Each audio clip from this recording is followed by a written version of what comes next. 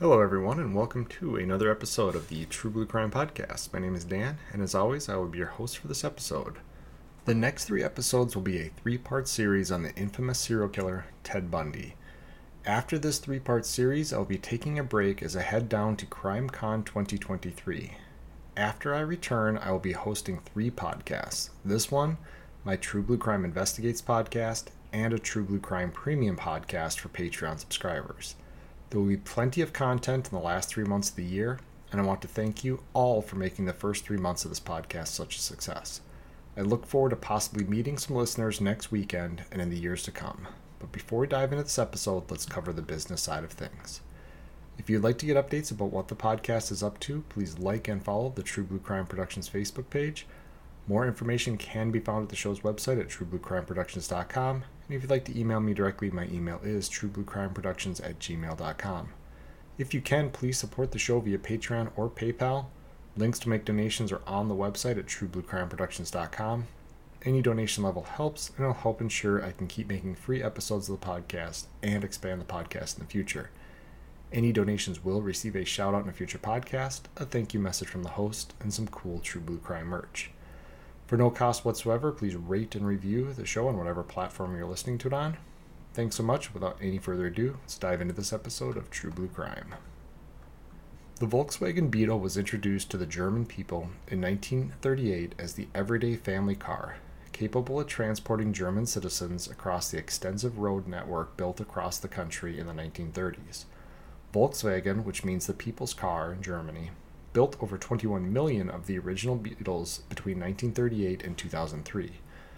Under the orders of Adolf Hitler, Ferdinand Porsche designed the car, after stealing the body concept from famed auto engineer and inventor Bella Barani, and demanded the car was able to carry 2 adults and 3 children at a top speed of roughly 60 miles per hour while achieving 32 miles per gallon. The result was the Beetle, a 25 horsepower 5-seater that dominated German roads for over 30 years before the introduction of the Volkswagen Golf in 1974. The mass-produced car was cheap and readily available and made its way to America after Germany was rebuilt following World War II.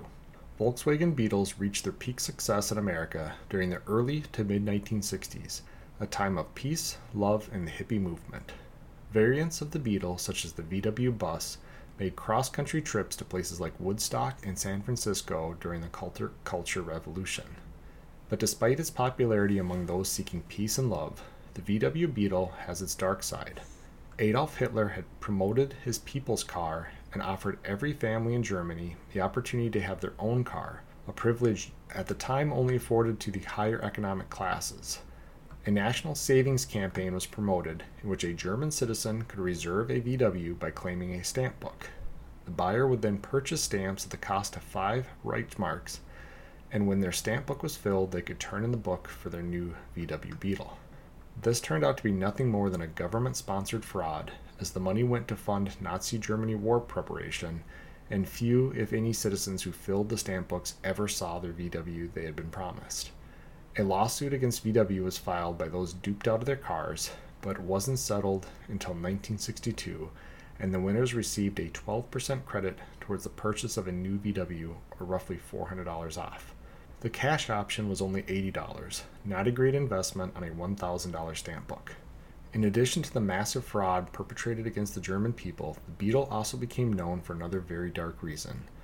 It was the car of choice for one of the most infamous serial killers in American history. This monster of a man used the unsuspecting look of the car to lure teenage and college-age women into his trap before assaulting and killing them. This is the story of Ted Bundy. Theodore Robert Bundy was born Theodore Cowell on November 24, 1946. His mother was Eleanor Louise Cowell, a 22-year-old single woman. She went by her middle name, and Louise was said to have given birth to Ted at the Elizabeth Lund Home for Unwed Mothers. Despite many people trying to determine who Ted's father was, no one has been able to identify the man.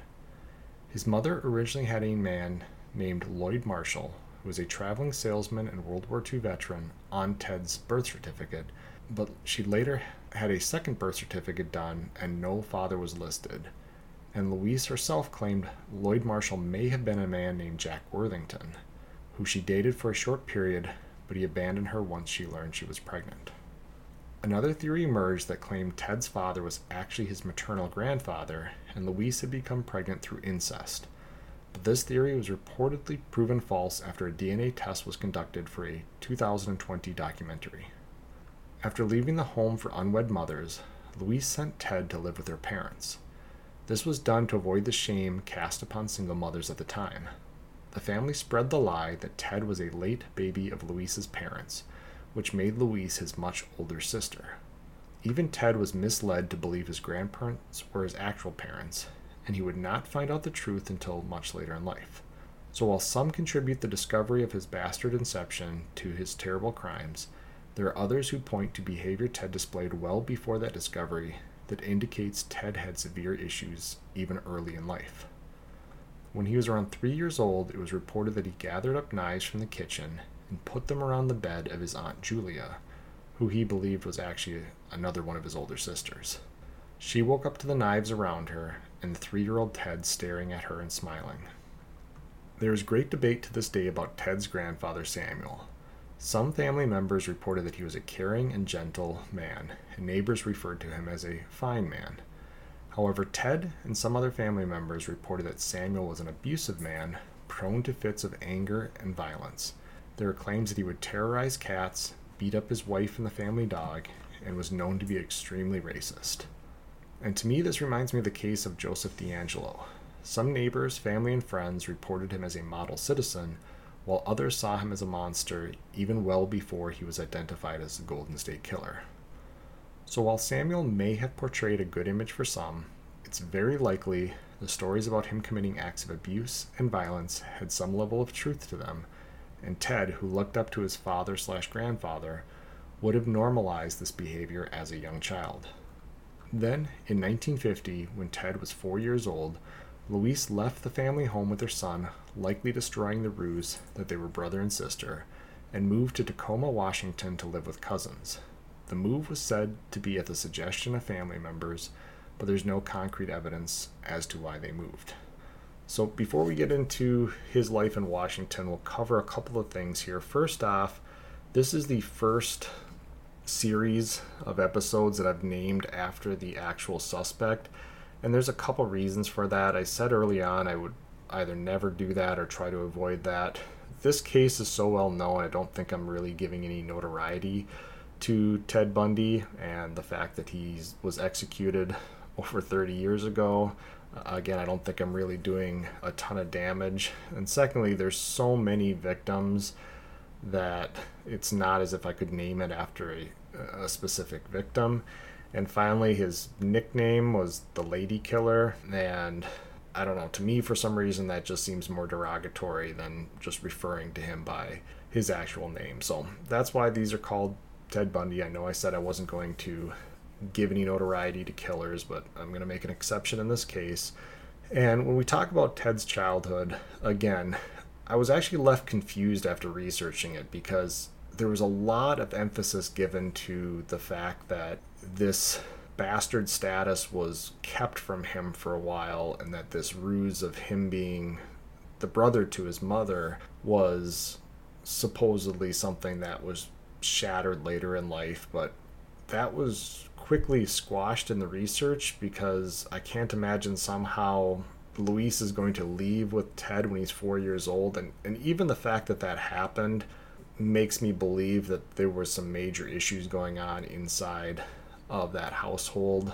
And by that I mean if Samuel was this great father figure that was loving, was caring, and was taking care of the family, it wouldn't seem to me like that would be a situation where Luis would want to leave that situation. If Ted is being raised well and they have a place to live, food on the table, and she can focus on her life, it just doesn't seem like a point in which you would just up and leave. And they were in Philadelphia at the time, and now they're going to all of a sudden go out to Washington State as a single mother of a 4-year-old, creating a much harder life for herself. Again, maybe there was a good reason for it that didn't involve violence in that household, but to me, the fact that there's mention that the family strongly suggested that Luis take Ted and move out to Washington State makes me believe that whatever environment existed inside that house in Philadelphia, it was not a healthy one. And this is going to remove basically the one father figure from Ted's life and put him into a strange surrounding. Again, now learning that who he thought was his older sister is actually his mother. He doesn't have a father. There's obviously going to be some psychological damage that's done as a result of this move. But shortly after arriving in Tacoma, Luis started a relationship with a man named Johnny Bundy, a cook at a local army hospital. Ted was said to have not adjusted well to the move and was even less thrilled about this new man in his mother's life. His disapproval was so strong that he once peed himself while throwing a temper tantrum in a public place. But this didn't stop Luis from marrying Johnny, and Johnny officially adopted Ted as his son, including giving him the last name Bundy. His new father and his mother would eventually have 4 biological children of their own during the 1950s. The family dynamics inside the Bundy household were described as tense, which is likely an understatement. As Ted grew up, he continued to reject Johnny as his father, and instead fantasized that his biological father was someone famous who would come take him away and give him a lavish lifestyle. Ted was said to be extremely materialistic and wanted expensive clothes and items, and Johnny's low level of education, intelligence, and wages prevented Ted from having the things in life that he wanted. It was said that he often provoked Johnny and made fun of him for what Ted saw as a low level of intellect and personal motivation. These provocations would often result in physical punishment doled out on Ted by Johnny, leading to further resentment. Outside of the home, Ted was seen several different ways by his peers. To some, he was a distant child prone to abusing animals. It was said he would buy mice from a pet store and then cage them and decide which ones to kill using torturous ways to end their lives. It was also reported that he once tied a stray cat to a clothesline and doused it in gasoline and set it on fire. From these few accounts, we are already seeing parts of the McDonald Triangle in play. Wetting his pants in public meant he likely wet the bed at night, and the cat incident alone was indicative of both abuse of animals and fire setting. Ted was also known to dig what he called tiger traps, which were holes in the ground that he placed sharpened spikes into and then covered them up. He hoped that people would fall into the holes and injure themselves, and in at least one documented case, a small girl did fall into one of his holes and badly injure her leg. During one camp out with the Boy Scouts, Ted was said to have snuck up behind a fellow scout, and while he was known for trying to scare people, he flat out attacked the fellow scout, hitting him over the head with a stick. And this is actually going to be one of his modus operandi down the road here, striking people in the head with wood. So this is something that he developed a liking for as even a Boy Scout. And it's going to contribute to some people believing that he was committing acts of violence to possibly include murder at a very young age. He was also known for forcing younger neighborhood children to go into the woods with him, where he would make them strip out of their clothing, and then he would take their clothing and run away, leaving them alone, naked, and terrified. However, despite all this delinquent behavior, Ted wasn't a total social outcast. He was said to be accepted in school, although he wasn't popular, but he also wasn't a complete loner. He did well enough in school to earn decent grades and managed to stay out of trouble in school. But outside of his school, his teenage years were starting to be defined by his growing criminal behavior. He had developed an obsession with pornography. However, some would say this began when he discovered his grandfather's pornographic magazines when he was 3 years old.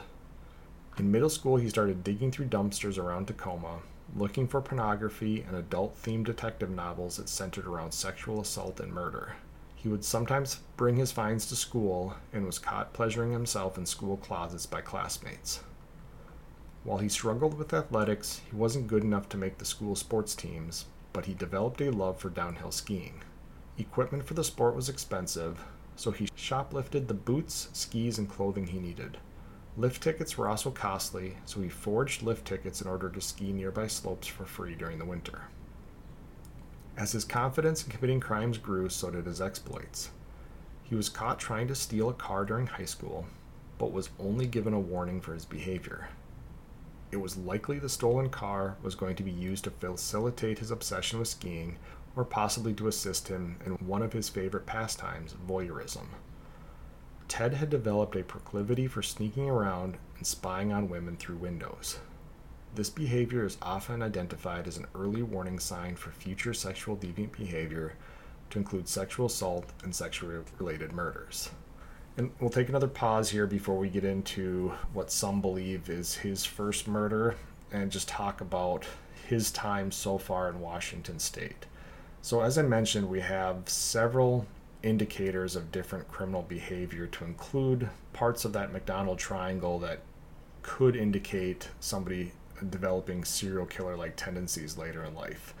We've got this obsession with what appears to be torturing animals and others, which includes the mice, the cat that he lit on fire, the kids that he took off into the woods and then made them strip down and took their clothing. It was as if, even as a young child, he had this obsession with causing pain and misery to others. And we're going to see it's a combination of that and this materialistic desire that he has, all this shoplifting that he does. He's going to commit some acts of burglary, and even this obsession with this imaginary father. When I read this, I was thinking back to the very popular Marvel movies, and I think it's Guardians of the Galaxy. Chris Pratt's character Star-Lord doesn't know who his father is, and so he imagines as a child, or he's told as a child, that his father is David Hasselhoff. And there's other movies out there, TV shows, where these children without fathers, especially boys, will imagine their father is John Wayne or somebody famous. There's another movie where the boy thinks his father is Bob Barker because that's who his mother tells him it is. But while those are movies, this is real life. This is Ted rejecting his adopted father, a man who was willing to try to be a father figure for Ted, but Ted is so deluded in his mind that he won't accept Johnny as his father because he views Johnny as inferior. So he not only creates this idea that he thought his father might be like Roy Rogers or somebody else famous at the time that was going to come in, rescue him from this life that he was living, and give him anything that he wanted. All the money, all the cars, the electronics, everything that he wanted. So this is, again, an early theme. He's got this combination of desire to cause harm to others and an obsession with possessing items that he wants. Anything he assigns a value to, whether it be the ski equipment or this nice clothing. It was said he started shoplifting and stealing stuff at a very young age, and it was always to facilitate this obsession with having this materialistic lifestyle. And so by age 14, he's got this pattern, again, of the causing harm to others, of obsessing over things that he wants. And in 1961, when Ted was 14 years old, an 8-year-old girl named Anne Marie Burr went missing from her Tacoma home during the middle of the night. Some people believe this was Ted's first murder, as he lived just a few miles from Anne Marie's house, and he delivered papers there as part of his paper route. And Anne Marie's house was just a block away from his uncle's house, which is where they first lived when they moved to Tacoma, before his mother met Johnny and they moved in with Johnny. So Ted was very familiar with this part of Tacoma. It was literally an area that he'd been to several times, that he visited on his paper route. So it's not as if, even though he lived a few miles away, that he had never known this part of town. He was very, very familiar with it.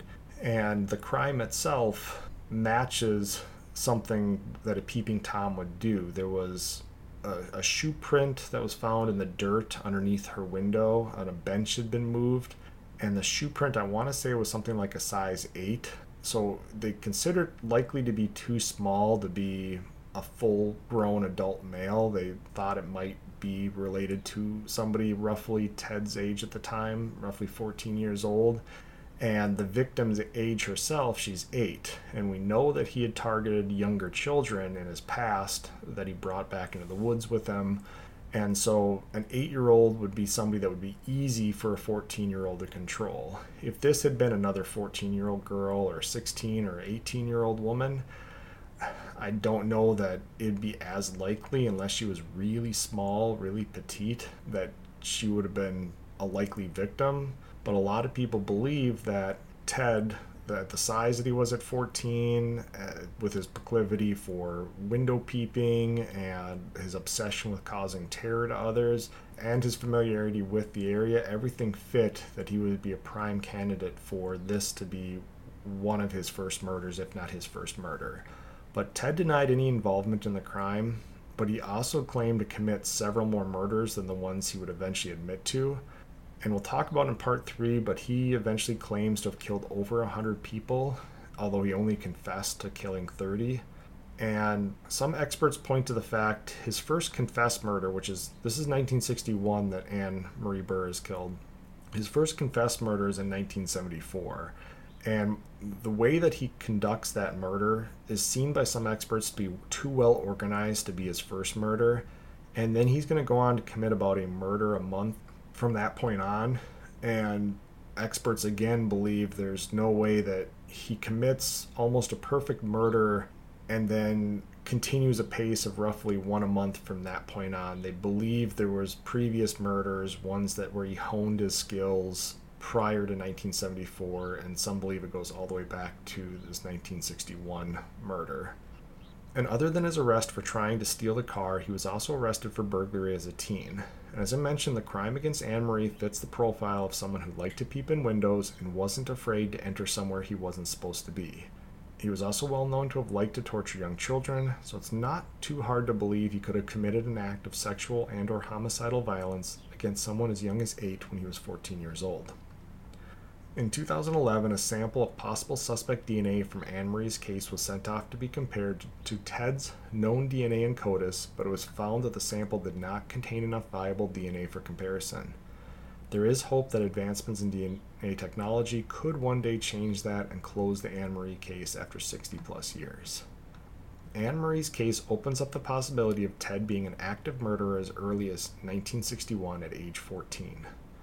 While he's not openly linked to any other cases during the 1960s, it's clearly possible he could have been active as a killer during his high school and early college years. After graduating high school in 1965, Ted started attending classes at the University of Puget Sound before transferring to the University of Washington in 1966. The following year, in 1967, he started dating a woman named Diane Edwards, and they developed a serious romantic relationship. Ted fell strongly in love with Diane and considered her both extremely attractive and very sophisticated. But he wasn't sure what he wanted to do with his life, which led him to drop out of college in early 1968, and for a time period he worked a bunch of low-wage jobs and volunteered on some political campaigns in the Seattle area. And I read this part where it talks about him being madly in love with Diane. I think that's going to fly in the face of what some psychologists will say later on. He's going to be diagnosed with antisocial personality disorder, and a lot of the times people with that disorder really can't feel love. They can't feel emotions such as love. I think it's more of an obsession, to be honest. I think he was obsessed with her beauty. He was obsessed with her sophistication.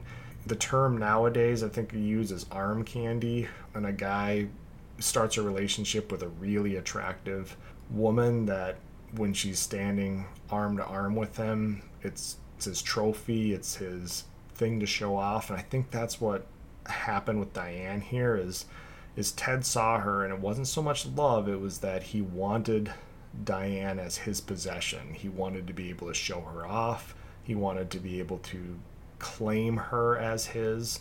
And so while some sites use the term fell in love or romantic relationship, I honestly think it was more that he found a woman that met his high expectations, and he was literally obsessed with having her in his life as his trophy.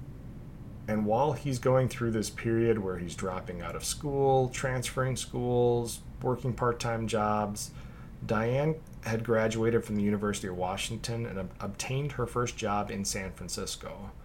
Ted visited there during the summer of 1968 and decided to stay in California after earning a scholarship to Stanford University. Their relationship ended in the fall of 1968 when Diane broke up with Ted due to his lack of ambition and his immaturity. It's likely that Diane was looking for that next chapter in life, which was a house, a husband, kids, etc., and Ted was far from settling down and focusing on a single track in life.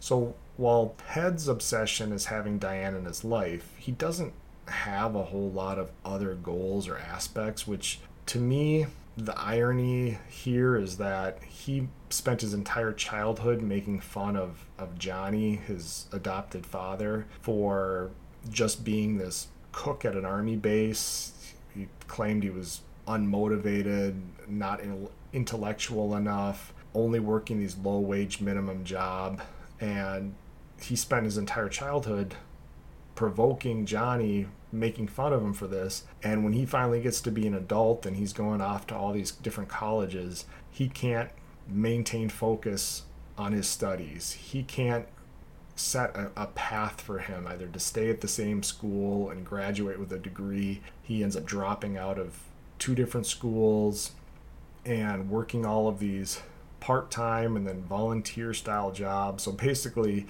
he's the self-fulfilling prophecy where everything that he made fun of Johnny for, he's now living that life. And of course, when Diane and him first met, he's in college, he's pursuing a degree, he's a very good talker, so he's likely telling her that he's going to get this degree and he's going to go work a high-paying job and he can provide for her and they can have the American dream style family. And the more she's with him, the less motivated he gets, and eventually he's going to drop out of these couple schools. He's going to be working these dead-end jobs, and she's going to look at him eventually and see, this is not a guy with a future. He's not going anywhere. He's only going to drag me down. I've got big plans. I want to have this certain life, and Ted is not the guy that's going to help provide that type of life with me. So she ends up breaking up with him, which of course Ted doesn't understand that he is acting just as Johnny. Actually, he's acting worse than Johnny did, because at least Johnny had steady income and provided a house and food on the table and that kind of stuff for Johnny and his step siblings and his mother. So Ted's in an even worse position, but he doesn't understand that in order for him to maintain Diane in his life, or him to quote unquote keep this trophy, he has to focus on his studies and set a career path and all that kind of stuff. So this is going to cause Ted, who's already suffering from some pretty severe issues, to make a major change in his life. He drops out of Stanford, so this is his 3rd college he's now left, and he travels east, and he left California, made stops in Colorado, Arkansas. I think he had some family in Arkansas, and he ends up in the childhood area of Philadelphia, where his grandparents live, and he enrolls at Temple University for 1 semester during 1969. So it's not as if this breakup with Diane cured him of his lack of focus. I guess maybe some could argue he's out there trying to find himself or whatever he's doing. He's made this trip east. He's made this trip back to his hometown from when he was a very young child, and maybe he thinks, since Washington was the source of all of his grief, the move out to Washington State, going back to his childhood will solve his issues. But while he's out here, he's also trying to discover where he's from. So some people think that the entire point of this trip out east and enrolling in this university was that he could try to discover who his real father is. As I think that was always the dream that he had, that he would find out that his father is this famous rich person, and then he'd be set for life. And so he's going to visit the Office of Birth Records for the county he was born in, and he learns that his father is listed as an unknown on the birth certificate. And whoever this man is, Ted now is confirmed that this man abandoned him and his mother before he was even born. So not only does he not know who his father is, the chance he's going to figure out who his father is pretty limited, because this amounts to more or less of either a one night stand or at least a very short romance between his mother and this man. And once this guy's figured out that there's a child on the way, he pulls the plug and runs. And while Ted had probably already felt this was what had happened, seeing it on a birth certificate solidified that he was a bastard, which is a term that he would actually use with a lot of his relatives. I think some people said to him, it's not a big deal. There's a lot of kids out there that don't have fathers, and he would often refer to himself as, well, you don't know what it feels like to be a bastard. And he really put a lot of weight to that term, and he not only saw it as somebody who didn't have a father, he saw it as somebody who was unwanted and unplanned. And after learning this information, he flees from Philadelphia area. Again, probably was out there on this Hail Mary, hoping to find his true father and realign his life. Instead, it's gone back into shambles, so he returns to Washington State in late 1969. Upon his return, he started dating Elizabeth Klepfer, a single mother from Ogden, Utah, who worked at the University of Washington. They would eventually have a 7-year-long drama-filled relationship, but during the time, Ted would become somewhat of a father figure to Elizabeth's daughter, Molly. Molly was 3 when Ted and her mother started dating, and as an adult, she reported that during the later years of her mother's relationship with Ted, he was physically and sexually abusive towards her. But this was unknown to Elizabeth, and Ted did his best to present himself as anything but the immature and unambitious man Diane had left him for being. In 1970, Ted re-enrolled at University of Washington and decided to pursue a degree in psychology. His intelligence and his newly found ambition landed him on the honor roll, and he was said to be well liked by his peers and his professors. So at this point in his life, we've determined that for Ted, it's not a lack of intellectual ability. It is literally a lack of, whether it be attention span, ambition, kind of a combination. When Ted wants to apply himself to education, he's able to get great grades. He's able to make the honor roll. His professors like him. Fellow students said he was fine as a fellow student. So it's not as if, as in some cases we covered, some of these serial killers or killers have an extremely low IQ. They can't function in society. A lot of them can be illiterate.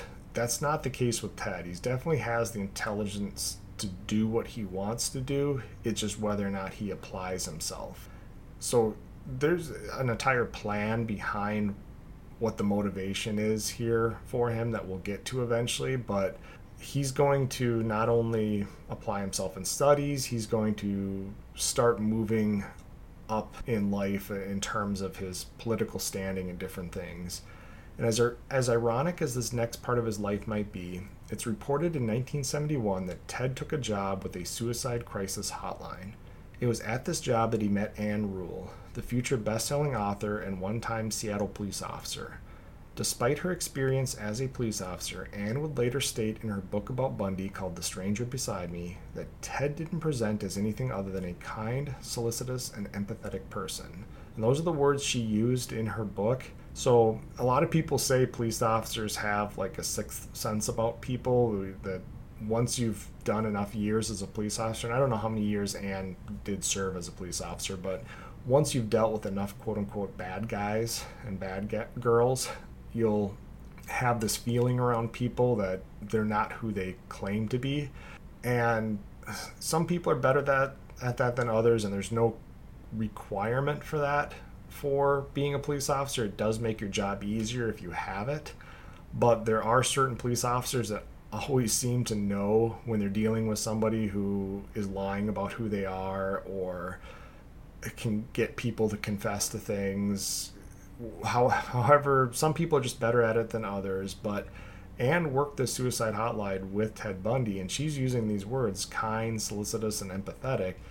And these are three things that, knowing what we know now, that he has this antisocial personality disorder that literally he shouldn't be able to have. So he is such a con man that he's able to turn himself into this completely different person than who he is on the inside, and present that to people who are at least somewhat close enough to him to think they know who he is.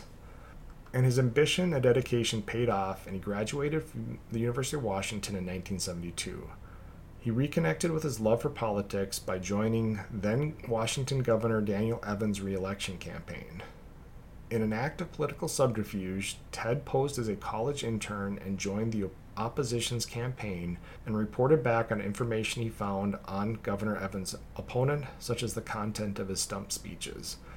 And I'm not familiar with political campaigns. I assume that stuff like this goes on more often than is reported. I don't know the legality of it. Obviously, there's the whole situation with Watergate and different political conspiracies that have occurred since then. Again, just reading this, I went, it just seems really strange that somebody's able to just join a campaign as basically a mole and then report all this information back. And maybe it was easier to do in 1972 than it would be able to do today with emails and text messages and all that kind of stuff. But he's able to do this, and then he's rewarded, which again, this is what shocks me, is because after he helps get Governor Evans reelected, he gets appointed to the Seattle Crime Prevention Advisory Committee, and eventually he's hired as an assistant to the chairman for the Republican Party of Washington State. So it's not as if he did this job and they patted him on the back and said, thanks, now go have a good life. After he works for the opposition and that person gets elected,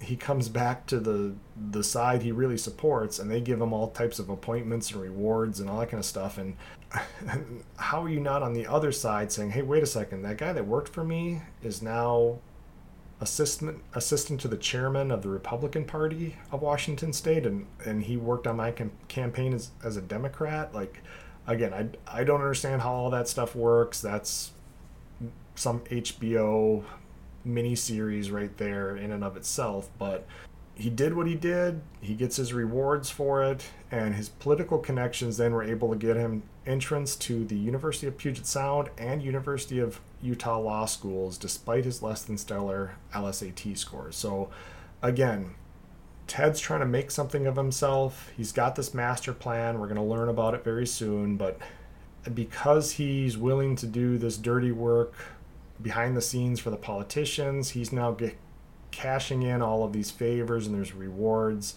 to include when he wants to go to law school, he takes the LSATs and passes but doesn't do great. I mean, law schools are going to look at your LSAT scores, and if you score very high, you got a better chance of getting in. But he's able to get letters of recommendation from all of these political bigwigs that he's tied into with the Republican Party out in Washington State, and because they're often associated with either professors or administrators at these law schools, these letter of recommendations carry a lot of weight, and he's able to get into a couple different law schools despite scores that normally would have probably prevented him from getting in. And Ted returned to California for political work in 1973, and he met up with his old girlfriend, Diane Edwards. She would later state that she was shocked by the success Ted had since she broke up with him, and the two began dating again. This was while Ted was dating Elizabeth, and neither woman was aware of Ted's dual relationship status. In fall of 1973, Ted started attending law school at the University of Puget Sound, and Diane and him began to talk about getting married.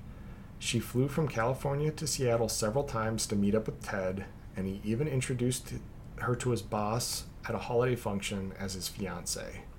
Then, in January of 1974, he broke off all communication with Diane.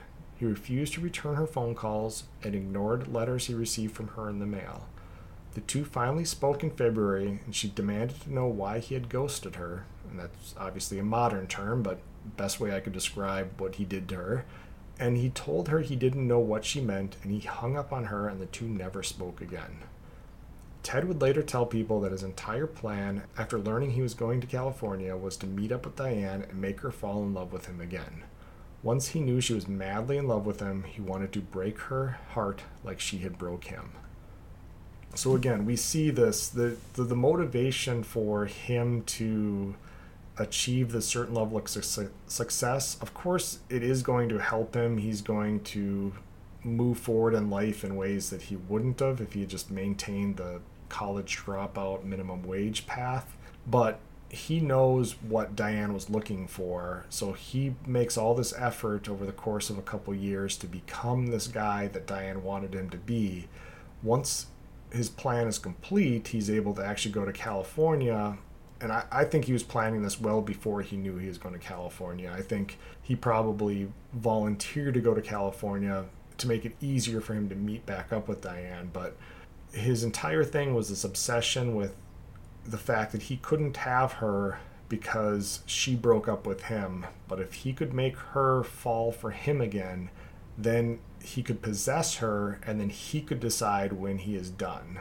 And in the process, for him, it's a bonus that he gets to hurt her in such a way to make her feel like there was this future that she always wanted with Ted was there. He was up and coming in the political realm. He was going to be attending law school so she could marry a lawyer. Everything that she wanted was going to be there for her now. And just as he's talking about marriage and a future and all that kind of stuff, he purposely hurts her and breaks off all communication because that was his act of revenge on her for what she did to him. And with the ending of that chapter of his life, Ted lost all motivation towards law school and started skipping classes and then stopped showing up for school altogether.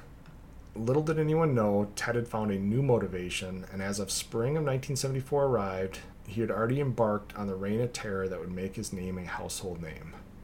And so in the next 2 episodes, we're going to discuss his crimes and his captures, his escapes, his trials, and eventually his execution and some follow-up after that. But we've got a lot to get to. This is going to be the shortest of the episodes so far. The next episodes are going to be rather lengthy, so make sure to stick around, catch parts 2 and 3 of the Ted Bundy series on True Blue Crime. So thank you guys for listening. Stay tuned for future episodes, and feel free to write me at truebluecrimeproductions@gmail.com. You can also find me at True Blue Crime Productions on Facebook, and support me via Patreon at True Blue Crime Productions. So that's it for today, guys. Thanks for listening. Talk to you later. Goodbye.